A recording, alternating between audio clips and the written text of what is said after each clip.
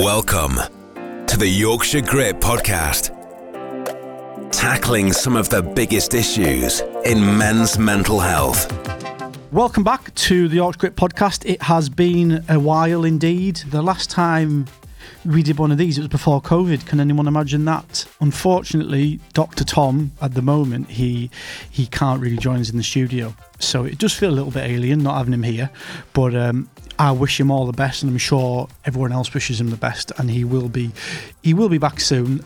He's just obviously got a baby to look after. This episode is sponsored by the Exceed Sports Group. Their lifestyle programs will enable you to achieve your goals in a sustainable manner, whether that's losing or gaining weight, achieving personal bests, or improving your conditioning. They will be launching in January 2021 with their lifestyle and sports programs. You can sign up for that at flexlifestyle.co.uk. The Yorkshire Grit Podcast. So today we are lucky enough to have Mamnik. Now, I've only ever known him as Mamnik, but his actual name is Tom Barnett. He is from the Steel City of Sheffield, entrepreneur / clothing maker, social media influencer. No, I'm only joking. But no, thank you for coming along, Tom. Yeah, no, thanks for having us, and for we've been chatting a bit, haven't we, before? And we were going to do this a while ago, but obviously I let you down. Nah, you're all right. I let you down like I do most people. No, but I did want to get you. I did want to get you on because you seem to have, in a short space of time, for anyone who doesn't know Mamnik, you seem to have built yourself up a good reputation. You seem to, your sphere of influence seems to be quite large, considering you've never been, and I hope it doesn't sound derogatory, you've never been a professional cyclist. Oh no. But yet you seem to be that well respected that you seem to kind of go in at that level. How do you explain that? I don't know. I was surprised that you to say that, to be honest. I don't really. People just seem to. Do you think it's because of social media and people that you ride with, or the fact that you show people that you're out riding your bike because of Instagram and stuff like that? I would probably say it's the people that buy your clothing. Right. Oh, well, your clothing's done. Yeah. The people that you hang around with. Because you said like a short period of time, and as well, but the brand's nearly been established coming up to, it'll be like 9 years soon. So, I mean, I'm not that far away from keeping this ship afloat for like nearly a decade, which I didn't know it was that long. Yeah. Well, I mean, that's kind of part of it. If you don't, I've often found myself thinking, if you're gonna, you can like steam onto the scene, can't you, and make a massive splash, and then you're like gone. And I've just like literally just done everything on a slow burn from, started brand with like one product. Right. And I started brand with basically 2 shirts and a stainless steel money clip. And I've just like let it grow from there. And then obviously now, 9 years in, I think we've done something like 320 products. Still, some of them I've done, SKUs. I've done SKUs. Yeah, exactly, SKUs. It reminds me of bloody selling. I used to work at Sunglass International at Meadowhall, when I were a nipper. One of my first ever jobs, and that they were all SKUs there. Yeah, all the stock checks. SKU is that all the different lines of sizes? Yeah, exactly. All variants. Variants. Yeah. Look, with anyone on the episode, for people who don't know who you are, who the hell are they? It's good to get a bit of a story about, where you've come from. And like you say, it has been 9 or 10 years in the making, which is impressive. Oh, cheers. How did you, because Restrap, have you heard of them? Yeah. They're just around the corner here. Yeah, a friend of mine, Ash, he mentioned Restrap the other day. I didn't realise. I don't know if are they still manufacturing here as well? Can you believe it? Oh, that's cool, isn't it? In Armley, Leeds. Wow. And he started very similar to you. Tell us about the idea behind it, how it began, and the inspiration for it. Well, I'd my background, because I mean, you said I was from Sheffield, but actually I was born in Rotherham. But nice. My granddad he worked in steel industry all his life, and I did a degree in fine art. Nice. And then towards back end of degree, I was playing drums in a band, so there were a bit of a weird crossover between finishing my BA and then started playing loads of shows in a band. And at the same time, I like dealing in vintage clothing, and it kind of became a bit, not oversaturated, but everyone were just trying to bite same gear and trying to flock same gear. And I just thought, I want something for myself, almost like an extension, or like almost like starting a school project. That's how I did my head. I thought, I want to start my own brand, right, okay. Start expressing myself in that way, have something that you can only get from me. Yep. So I weren't having to piss about, go to, Newark Antiques Fair at 5:30 in the morning looking for an old Barber jacket. It were like, I want to get into kind of manufacturing, designing stuff to try and build something up. So that's pretty much what I did, really. Designed a couple of shirts. I'd met a chap who were involved a bit with bike, used to ride with Chris Walker, a chap called George. Okay.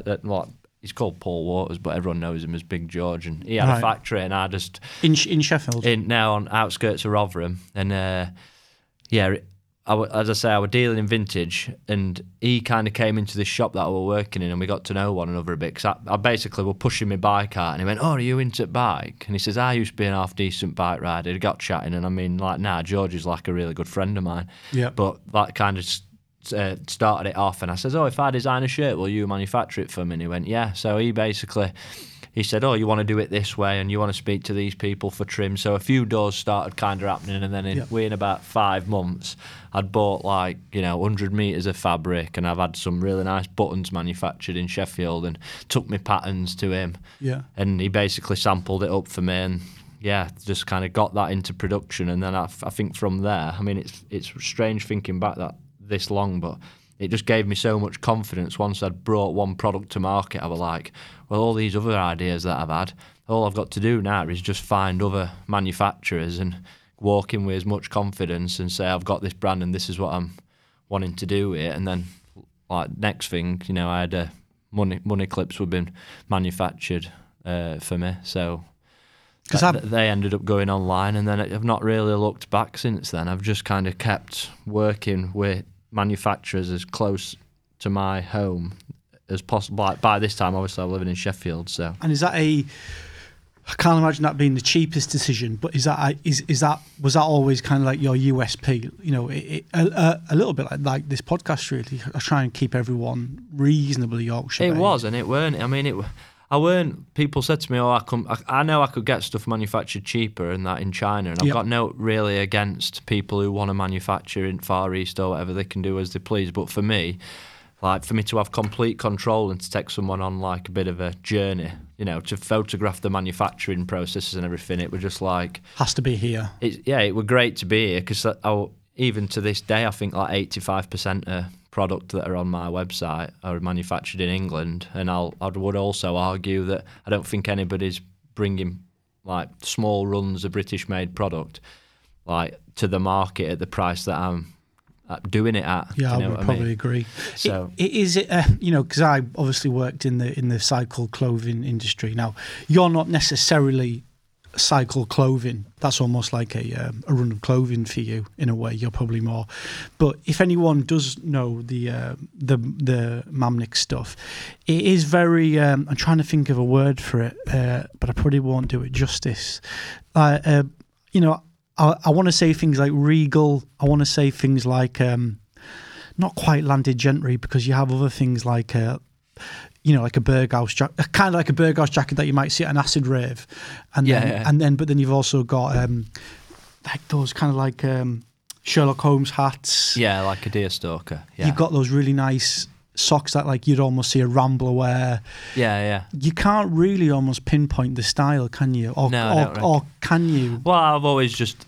For me, I just think it makes sense when you kind of see it all together. Yeah. If you just took one item out of my like inventory of clobber, like you just take a pair of say red walking socks, someone might not know that they're Mamnik, but then you see those socks within the context of, like a pair of like cream chinos or some, a wax or a Ventile jacket that I've done, or like say a deerstalker, and it kind of there's all these different kind of components.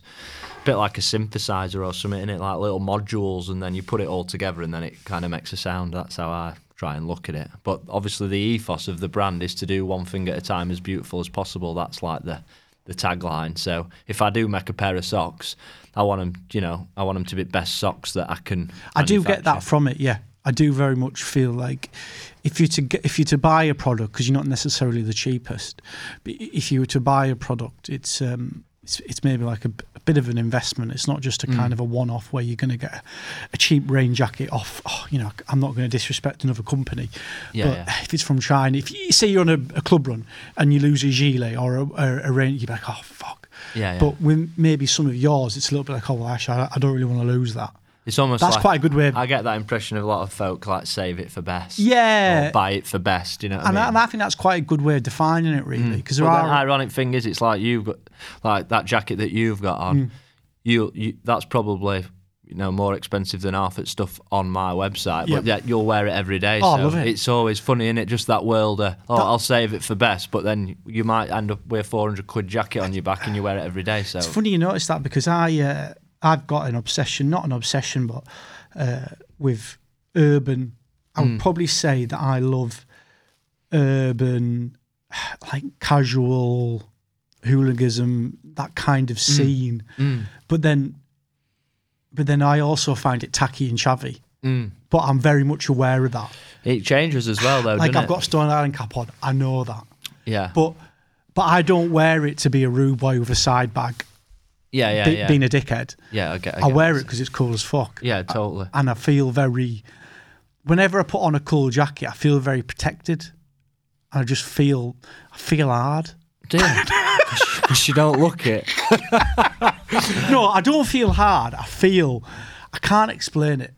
I can't explain it. But I think I get what you're saying. I've thought about it in past, like when I've had SPW pieces and that, and you get odd person going, you got goggles on your jacket, what do you think, you're an hooligan? But it's like, I always think of the French actor... but that'd be too far for me. Yeah. That would be too much of the stereotype. And then it'd be like, oh, Tom, you've just fitted the bill. I can't go that far. It has to be a little bit... I want to put my toes in the water. Yeah. But I don't want to be, fully submerged. No, I think my point we're going to be there with stuff like that. You almost have this trust in your head. Like the example I were going to use were some of them old Osti pieces, like Alain Delon, who's like a massive. We're getting there now. Osti is that the guy, Massimo? Massimo Osti, yeah, he was the head designer for Stone Island CP company. But this photos is like Hollywood or French film actors wearing Stone Island. Is there? And they don't look like, it's not like they look like your standard 18 stone bloke stood up in, and Lager I always at think Millwall. that, because like bits I've always had, I've often thought, I hope I look more like Alain Delon than, Cass Pennant. No disrespect to Cass Pennant, but it's the same with Burberry. They had to go, because they're only in Wakefield, aren't they? Yeah. There was a massive whole, it's a brand which goes back years. I don't know anything about it, by the way. But now all of a sudden, in the 90s, that and Aqua Scooter were very much associated with. It's happened to loads of brands, and I mean, it only recently, well, I say recently, it must be like probably a decade ago when like Barber jackets, like the quilted barbers, they were in fashion. They became like more popular, and all it takes is one person to wear it. Look at like what Drake's done again with Stone Island. It's just blown it up, and then they've ended up doing the collabs with Supreme and stuff. And I mean, it's not really for me. I'm more kind of into that like purist, like vibe, clobber. Do you know what I mean? Yeah. I don't really like the idea of fashion, which sounds stupid considering I design and manufacture clothing, but like fashion to me seems quite fickle. Okay. Does that make sense? As in what way? Well, it's just like waves. Because it comes and goes. It's just not. There's no like. I like timeless stuff. Do you know what I mean? There's a reason.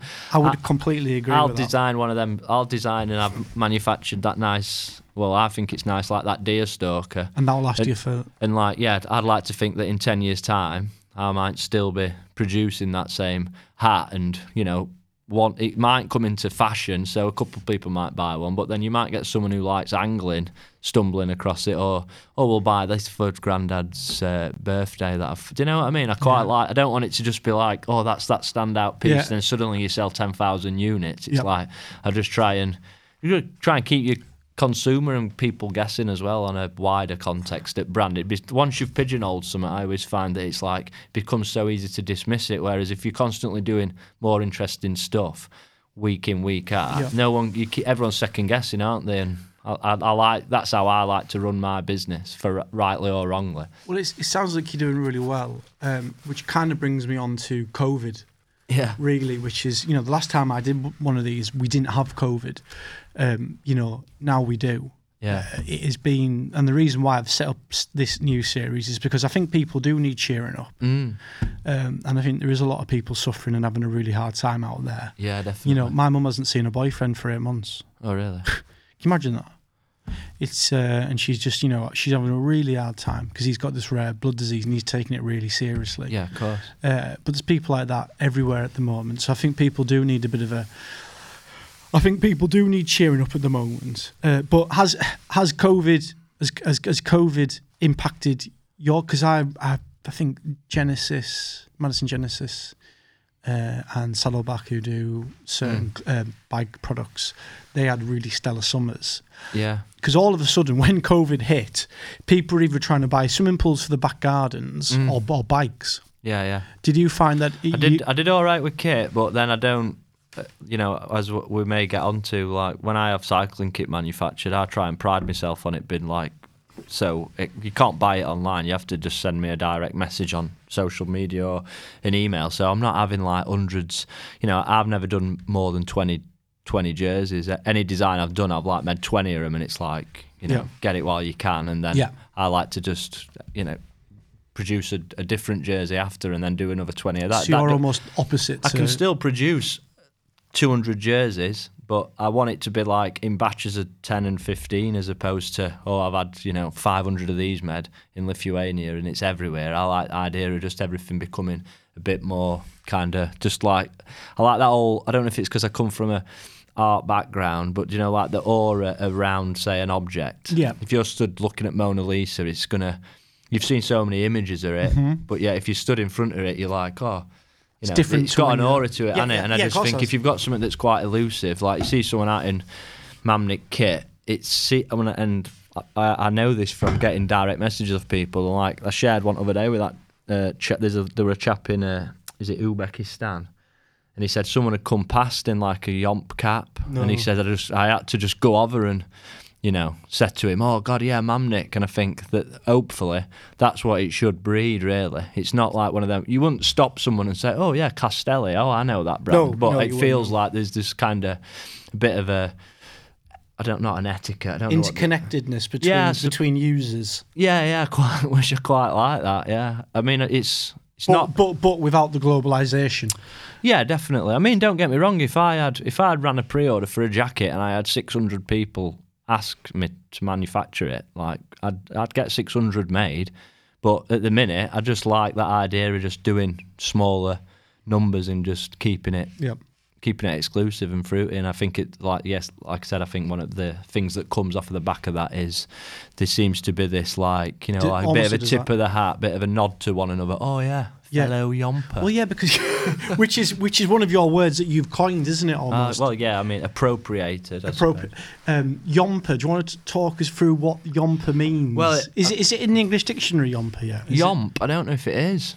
It'd be good if it. I think it might be, but it's an acronym. Your own marching pace. But when I got involved with cycling, what I noticed were from going on club runs and stuff. Yeah. It felt like there were a massive. Just that old pro wannabe. Look at how the industry's set up now. Cycling Weekly and stuff like that. You look at it, it's like what to eat, how to sleep, all this shit to be a pro cyclist. How do you? Because that's let's get into it now. That's really kind of the cycling scene. The brands that are out there, it's heavily saturated market, the clothing market. There's too many people trying to take the pie. It's ridiculous. Someone starts a new clothing brand every other day. How do you see it for the 10 years? Are you still proud to be associated with it? What, with biking? Yeah. Yeah, but I still, and it, like... do a lot of things annoy you? No, I don't. Nothing really annoys me. I just like responding to it. It's like, again, I don't know if that's... like coming from an artistic background, but I've always thought that artist contest culture. So while ever there's something to, it's like a bat and ball, isn't it? While ever you get your big brands doing this, that, and other, I'm always thinking, well, I'll swim in opposite direction. Like it's like that, X's, ones and zeros, like that binary kind of way in which our brains work. Yeah, I just think, your Castellis, your Raffas, they may as well just be same brand to me. You could wrap all that up and just go, yeah, it's just all the same. It's just a name, innit? And I'm not saying that my brand's going to be any different, but I do try to just do things a little bit. Whatever they're doing, you'll probably find me swimming in opposite direction. From what I'm gauging and having a bit of experience in the cycle clothing market, is it's almost just down to the marketing team and how big your marketing budget is. Yeah, and that is just a fact.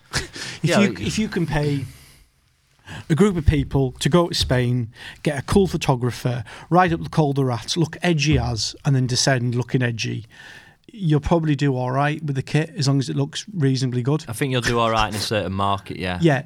If it's just, that comes at a cost though, doesn't it? Like a lot of these brands, like there'll be shareholders and investors and people get a Strava like that link, involved.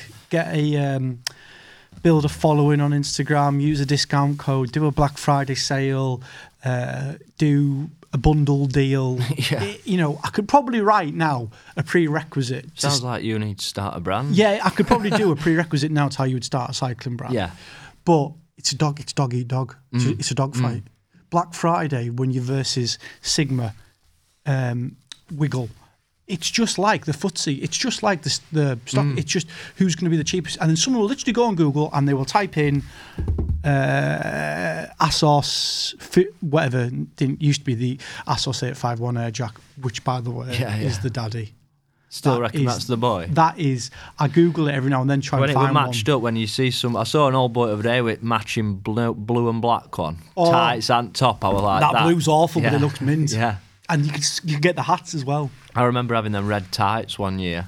Because they did it in yellow, white, black, red, and blue. I broke my collarbone. Like I ate a chicken and it happened at the wrong time. I'd just been to Tuscany riding with my mate Tim. Yeah. And I come back and I was like fit as out. Just done like 2 weeks no, not 2 weeks. Must be 10 days in Tuscany riding. And I thought, I'm fat. Like I felt fit, and then I ate this chicken. Come down in November. Yeah. It's a bit time like. But it had all bonded me clavicle. Yeah. It were like icy roads. I just thought, I can't be arsed with this. So over this like 3 or 4 months, probably must have put on about 1.5 stone, and then I come out in them bloody red ASOS tights, and I must have just looked a right clown, because they're not forgiving, are they? It's not a forgiving colour, bright red tights. I was like, Jesus. It's because you look at people in the pro peloton, and you look at trying to you look at the colourways, and you look at what people are doing.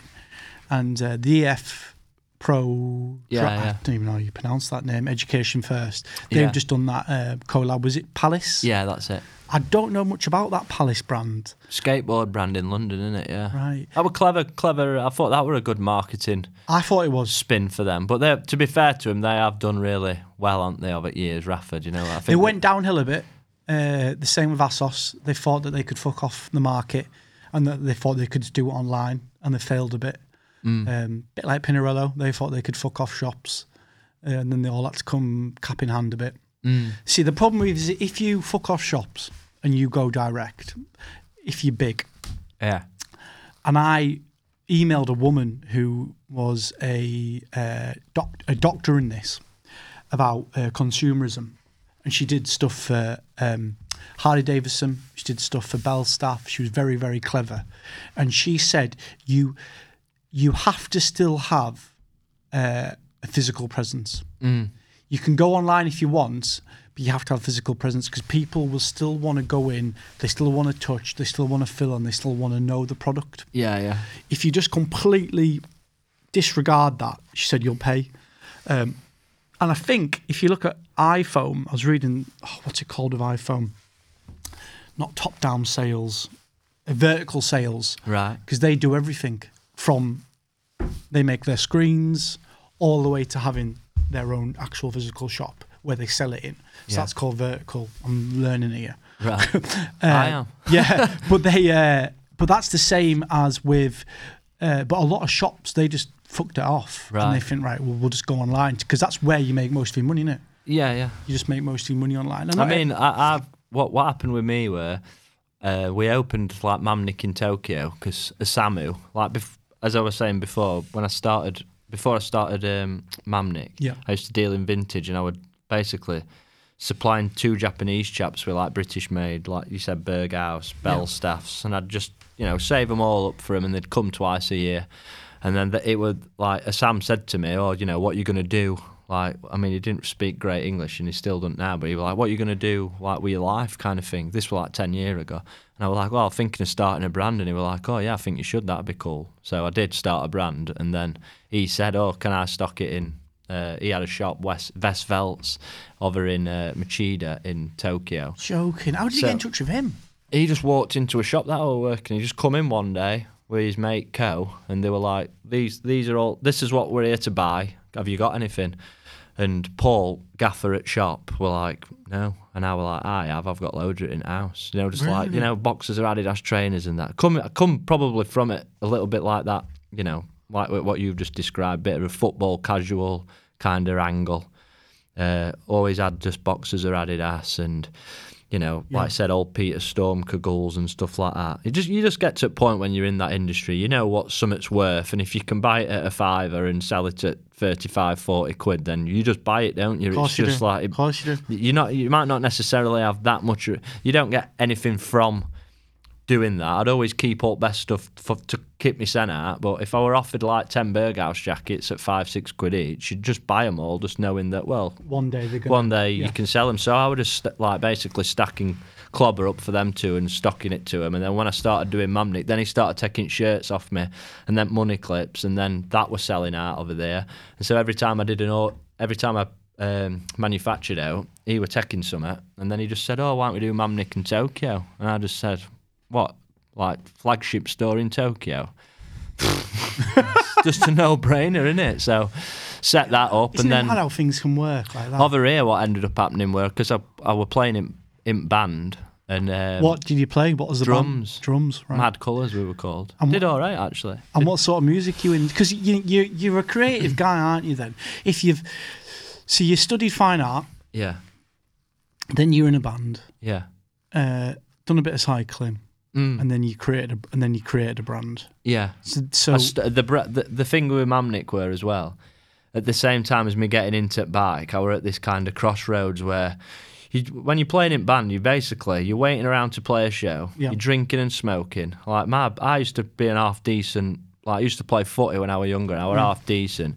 But then you go through uni, and before you know it, you've got 5 years of just drinking, smoking, and just talking crap. Yeah. And I just thought, need to get back on that fitness vibe. And I thought, cycling looks cool. This were obviously like, I don't know, maybe might be going on about 11 years ago. So when I started Mamnik, I remember going into Peak District on bike, my mate Tony like showing me some routes and that. I was like, can't believe this is on doorstep of Sheffield. Like, why is no one like saying out about it? And then when I was thinking of starting my brand, I thought, well, that's where it needs to be, Mamnik, road that goes up Mam Tor, and like it can all items of clothing can be named after different places in Derbyshire, and that's basically where it ended up kind of coming from. God, that's cool, isn't it?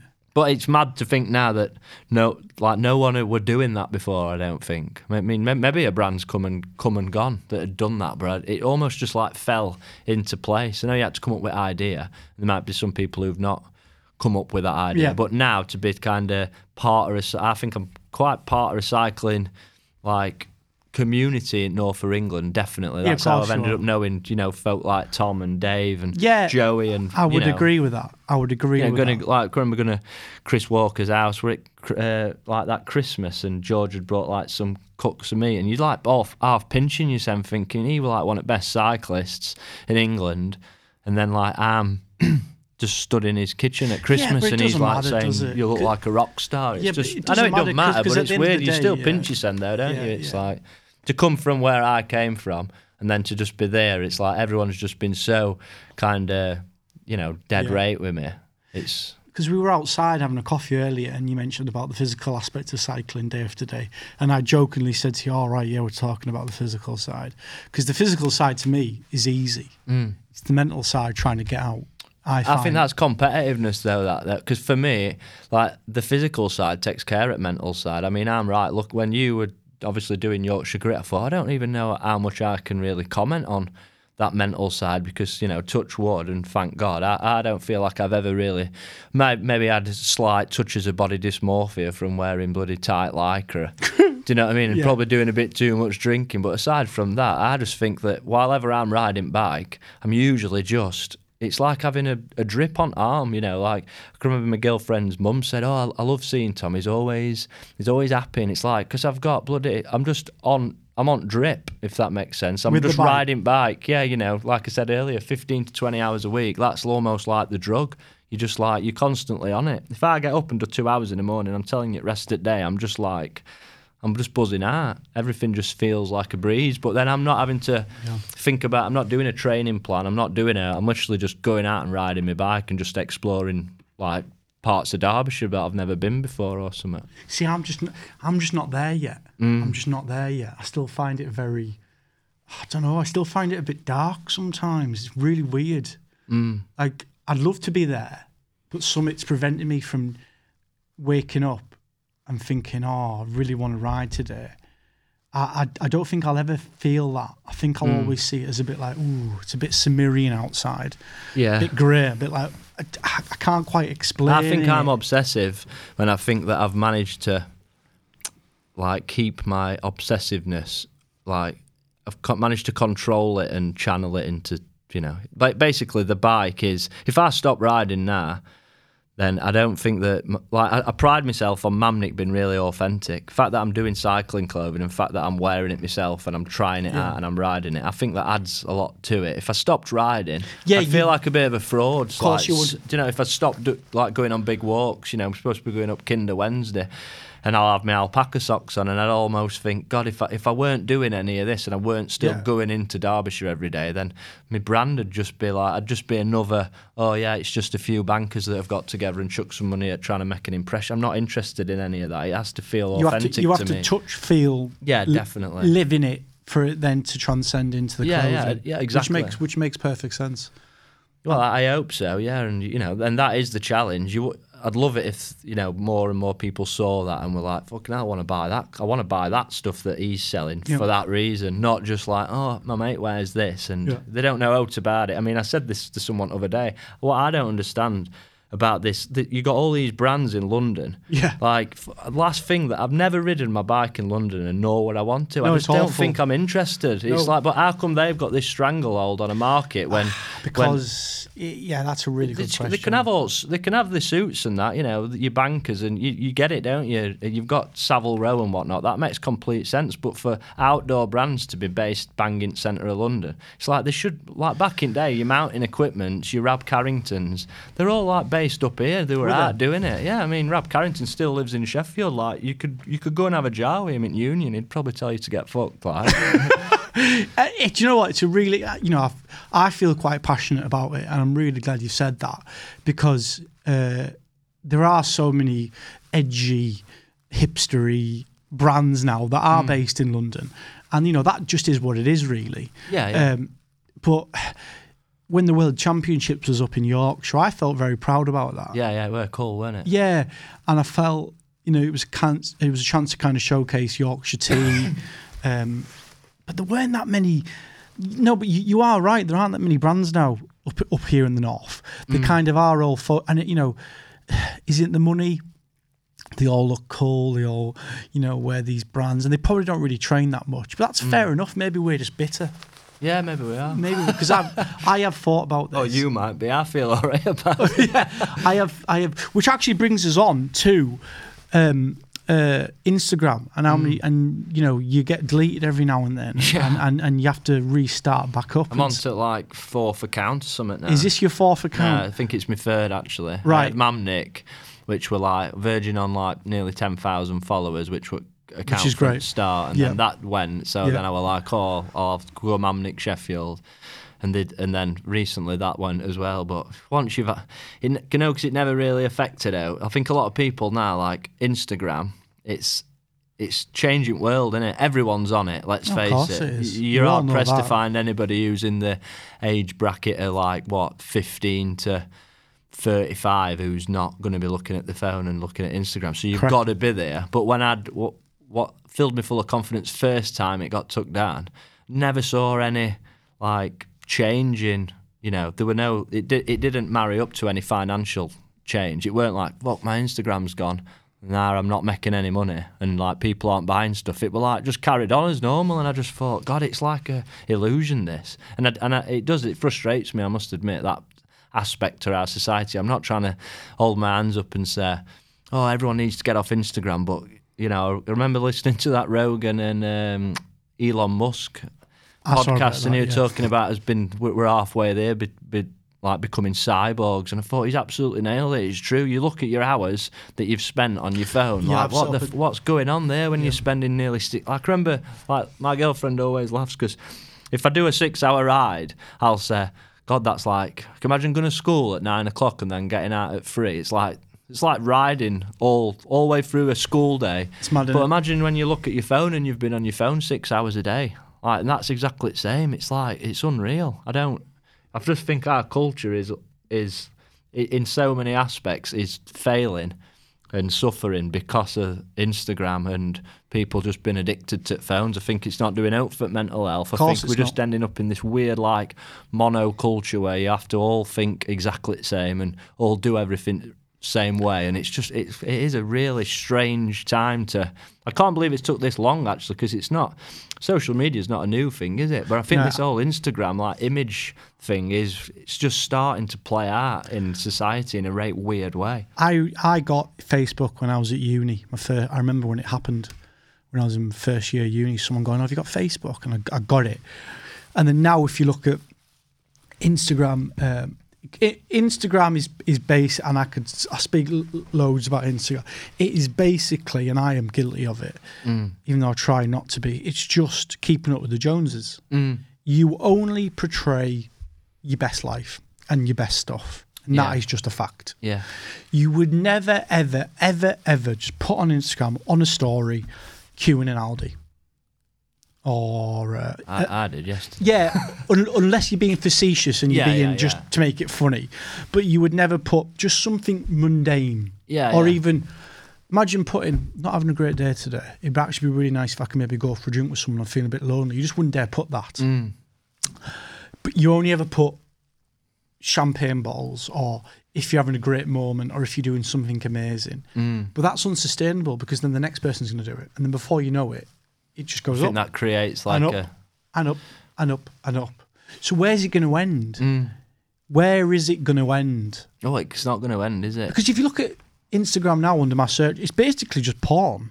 Yeah. It is basically soft porn. I must admit, girls just in active wear, which look, I don't know what's gone on with that Explore. I don't know how that works. I don't know how that works, because on mine, it's like you can't get out of it though. No, because like how do you refresh? How do you refresh it? What's going on here? Mine is bikes and basically soft porn.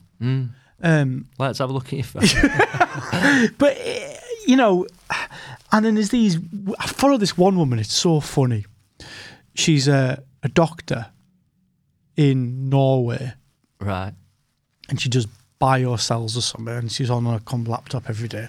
But every picture is with her boobs out, and because she's got, and I'm just thinking, like, if you were to look at that, you just go, well, you're not really there for the biocells and your doctorate, and you're catering for a market which is unfortunately heavily sided on middle-aged men, and it is. If you look at photos, it's just all men. Yeah. Hey, that's fucked up, isn't it? It is a bit strange. That is fucked up. Like, I don't care what you're saying. It's like, but then is it, or is she just making the most of what, she's just making the most of what she's got, and she's just trying to forge a career. Yeah. I suppose, I mean, there's plenty of that stuff that goes on, isn't there? I remember when that old Formula One, when they were getting rid of the car girls, or what do they call them, podium girls? They got rid of them, and it's like, but no one's forcing these women to do it. If that's what they like doing, then, like, sure. Do you know, like, when they go and they petition it, or they go and stand outside with the placards, get rid of podium girls, it's sexist, and then they do get rid of them, and then all these girls are suddenly like, oh, I enjoyed doing that, it were a good day out. Yeah. It's like, do you know what I mean? No one asks them, it's just... It's verging on getting silly. That sort of stuff's verging on getting really silly, I feel. And I wouldn't want it to kind of... Cancel culture. This is the Yorkshire Grit Podcast. So we're in the midst. The midst. How do you spell it? The midst. Is it the midst? Midst. Is it a malpropism? I'm dyslexic, so don't ask me. We're in the middle. We're in the middle of a global pandemic. Yeah. It's 2020. It's getting to Halloween. Football crowds are still not allowed in stadiums, which is a massive shame. How do you feel? How are you going to steer Mamnik through this uncertain times? I'm just going to keep doing the same. To be fair, like last 6 months have been really good for me. Yeah. I've seen your Bentley outside. We started talking. It's not mine. We started talking about it earlier, didn't we? And you do sometimes get a bit. You don't want to be going, oh yeah, things are ace, because I know that it's not ace for everyone, and you don't want to be looking like you're gloating. But I just saw the opposite me from the when we went into lockdown. I found that people, my customers, I don't know if it's just that they were worried that I might not have made it through, but it's just so generous. Like really? I've had like a spike in sales since March. Well, a lot of clothing brands have. It's been that way, hasn't it? Yeah. So that's it. Hopefully, it can keep going like that. Hopefully, still have a good Christmas, and then year upon year, you learn something new about how to do this. What I'm doing. So like, I feel like I'm not mastered it, but I know when to put certain things into production. Definitely this year, coming out of Christmas, I reinvested for summer, and then all my stock landed just as we went into lockdown. So when there were other brands like, oh, we can't do this, we can't do that, I were like releasing a new product every week, because it had all been, I were already on top of it. Not because I knew that there were a pandemic, but I kind of just got a bit lucky, and I've just done the same with like all my suppliers and factories and people that I work with. I've just continued to just reinvest with them. I've not took my foot off at gas and thought, oh, I'm going to just try and keep a bit of money back. I've just like carried on just designing and making, and I've still got loads more to come out this year before Christmas, and then I've just done all summer stuff. I just thought, oh, I'll just get all my summer kit manufactured. It's all made. It's all ready to just be photographed. I might go to Lanzarote or something to photograph. So, what are your top tips for getting through COVID then? What some people listening who might be struggling at the moment, and they're thinking, apart from buying something from mamnik.co.uk. Bit of regular exercise. Yep. Bit of reading. Okay. I reckon. Eating well. Just your standard. Just your simple. Just your simple. It's not rocket science. Yeah, there's no secret to it, is there? Just a nice bit of steady away, bit of broccoli and a chicken breast. And some yomping. Definitely a bit of yomping, bit of fresh air. Well, look, it's been good to get you on, because it's been a while in the making, and it's nice to steer away from the mental health side. It doesn't always have to be, doesn't always have somebody. You were trying to pull us back in though. Yeah, I was like, how can I make him cry? Oh God, haven't you got a really depressing story? No, but you know what? It is really nice to hear a success story. Oh, thanks. And it's really nice to hear someone who is from Yorkshire, who is doing really, really well, who doesn't care what people think. Flips the finger. I don't think no one cares really, but they just pretend to care, don't they? Yeah, because you've got to really, there's so many lick asses out there. Yeah. People with brown nose who are like, oh my God, great, I love that song. Fuck, you don't really think that. Yeah. You know what I mean? So it is really nice to, and I can't wait to open my cap. That's really kind of you. I owe you some money for that. It's really nice. That's a free gift. I love the packaging. Yeah, it's a good cap, that. Come out nice. Well, Gab said that. He said, because they're not the cheapest, but he said they actually fit. Because it's sometimes hard to find a cap that fits just right. I just need to think about what I'm going to do, what I'm going to invent, what I'm going to start. What are you going to do? I don't know. I always think I want to do something. But I've been doing hot tubs and gazebos recently. What are they? Like when you're on tag and you have to have one of them, like when you've been into prison and you have one of them tags around your ankles. Yeah. You could do like some kind of, it's like a bit of jewellery, but it's like a tag. It'd suit you. Do you know what I mean? It's like a tag. What, to show that I'm on release and I've got to be home by 8 p.m? No, but it looks like that, but it's not that. Oh, but it's not that. It's like just something like an ankle bracelet. That'd be good, wouldn't it? An ankle. Bring that up. Bring that in for summer. So you just an ankle bracelet. Yeah, you ditch the socks and you wear some kind of stainless steel shackle. I'm just not an entrepreneur. Don't you reckon? I'm not an entrepreneur. It's in everyone, innit? I'm not an ideas person. No. I'm not an inventor. Yeah. Like you see Spats wear. Yeah. Or I couldn't think something like that. I'm just not that. I'm not gifted like that. But I'd like to think I've got. Yeah, I'd like to think I'm quite good. You've got a different gift. Yeah. Yeah, I'm still trying to find it. Yeah. Following Liverpool Football Club and Jurgen Klopp. That's my gift. We're playing tonight. Look, Tom, Thom, bit edgy. Edgy. Really great to have you on. It has been a while. And I hope this series is a little bit of interest for people during COVID. Gives you something to listen to that you didn't maybe know about Mamnik. And I hope you get home safe. M1, yeah. M1 back to Sheffield. Yeah. Thanks for having us. No, it's absolutely fine. Thank you. And we will, we'll see you soon. Thank you very much.